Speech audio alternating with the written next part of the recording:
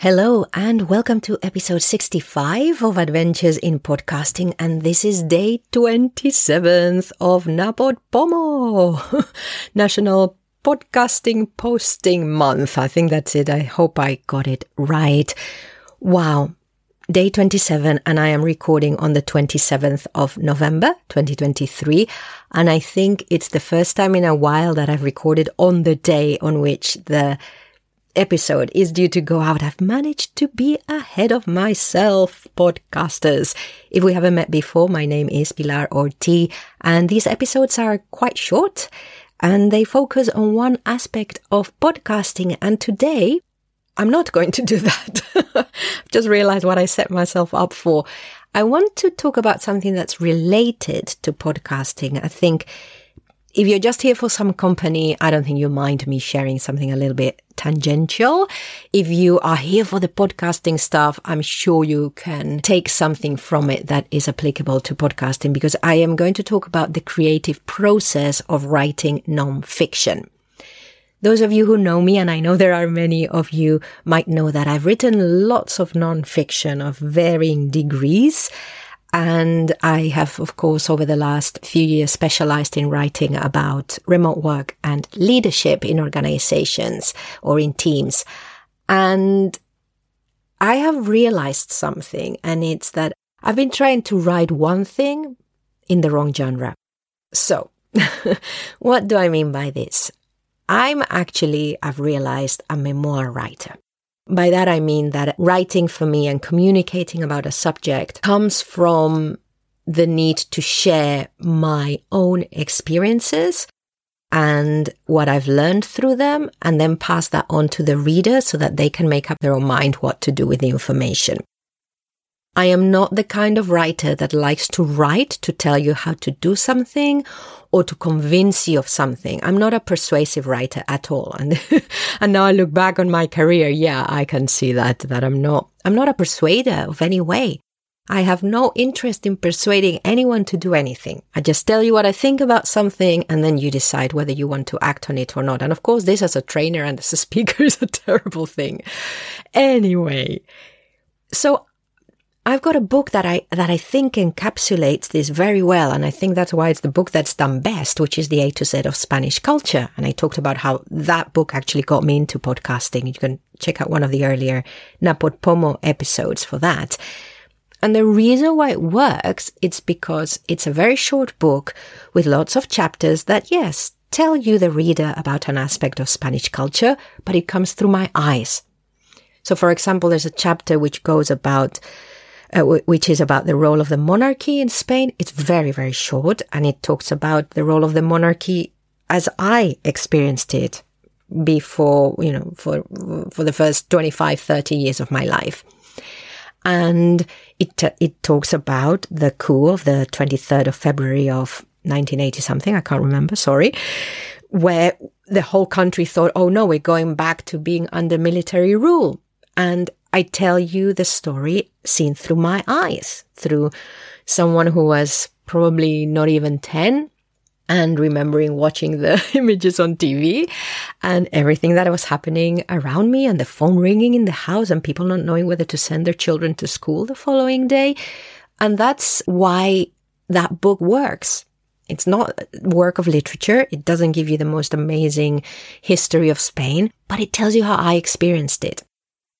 And most of what I've been trying to write later on hasn't been that. And I think that that's why I'm struggling, one, with a book that's been waiting to be released, to be written and released for like 5 years. And it's because I'm trying to do both. I'm trying to go down the memoir lane while doing a how-to that people want to buy. And that is it. I am done with that. So what I've done is I am writing 2 books at the moment. One is a how-to, but I'm writing it with ChatGPT.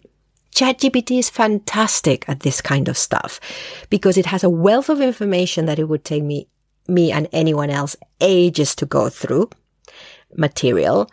And it writes in a way that is a how-to way. And it writes that very well. So I'm working on that. It's a book on time management for remote workers. It's a subject I know a lot about, but to be honest, I would never sit down and write about it because my head's not been in the space for long enough. And I don't do any productivity techniques or anything. That's just not how I work. I think my mind is quite structured, so I'm managed to flex my day and still get stuff done, whereas other people have maybe less structured mind or less time or less space to think, and so need to be more structured in how they plan their day. So anyway, that's another discussion. So I'm writing that, and then on the side I'm writing another book that was prompted by playing with ChatGPT, but that has gone more into a personal reflection. And this is my book on Shakespeare, not on Shakespeare, using Shakespeare. Having put the Shakespeare through ChatGPT and asked it to butcher the scene or the monologue to reflect an aspect of remote work. And now I'm writing essays around that aspect, and they are memoir. They are not how-to. I tried that. It wasn't working. They're not like a global vision of what is going on in the topic. No, it's the topic as I have experienced it and as I want to tell you. It's my views, it's my experience, and that's where I'm going. Since I've decided that piece was a memoir, I'm getting down to writing it. Again, I was procrastinating so much. And this is really interesting that working with ChatGPT and knowing why I'm working on that book with ChatGPT has allowed me to be very strict with myself and saying, or very honest with myself, and really understand who I am as a writer. I do have a memoir, by the way. Don't let me forget. What's it called? Hi, I'm here for a recording. That's my story as a voiceover artist. I'm so proud of that. It could probably do with some kind of rewrite because I'm a better writer now. I can see, well, at least I can spot edits that are needed more now. It doesn't mean that's made me a better writer, but I'm a better editor now than I was then. It's a great book. I'm so proud of it. It's really cheap. You can get it in paperback and in ebook form. Hi, I'm here for a recording, The Ordinary Life of a Voiceover Artist. Sorry for that aside. But where I was going with this is that I enjoyed writing that book. It took me a while, but I loved it. I'm very proud of it. And I'm over 50 now, which is not a lot, but it means I've been thinking about the same kind of stuff for a very long time. Not just remote work, but how we work in organizations, how we lead teams, how we communicate, collaborate, the world of work, what work should be, all of this. Even when I was running the theatre company, I was thinking about all this already. Even when I was little, I think I was probably thinking about this already, but didn't know it. So it makes sense to come at it from a personal space. Right. I'm going to start wrapping up so that you can come back tomorrow and listen to more that I have to say. I think this is also interesting for podcasters. And it's as a podcaster as well. I'm trying to decide where to go next with Adventures in Podcasting. And I will tell you a little bit more about that in a future episode. And also with 21st Century Work Life, which, as I've been saying, I'm going to broaden out to the wider world of work. And I also want to bring more of me into it, more solo episodes, short, a bit like these, one topic where I just synthesize what's been going on and try and give it a little bit of a personal spin. All right. I would love to hear what you think of all this and whether this is something that you've thought of as a podcaster or not, or as a writer, because many people do both. Many people do both writing and podcasting, especially if they're freelance. So p@adventuresinpodcasting.com or adventuresinpodcasting.com. There's a contact form there. Thank you for listening.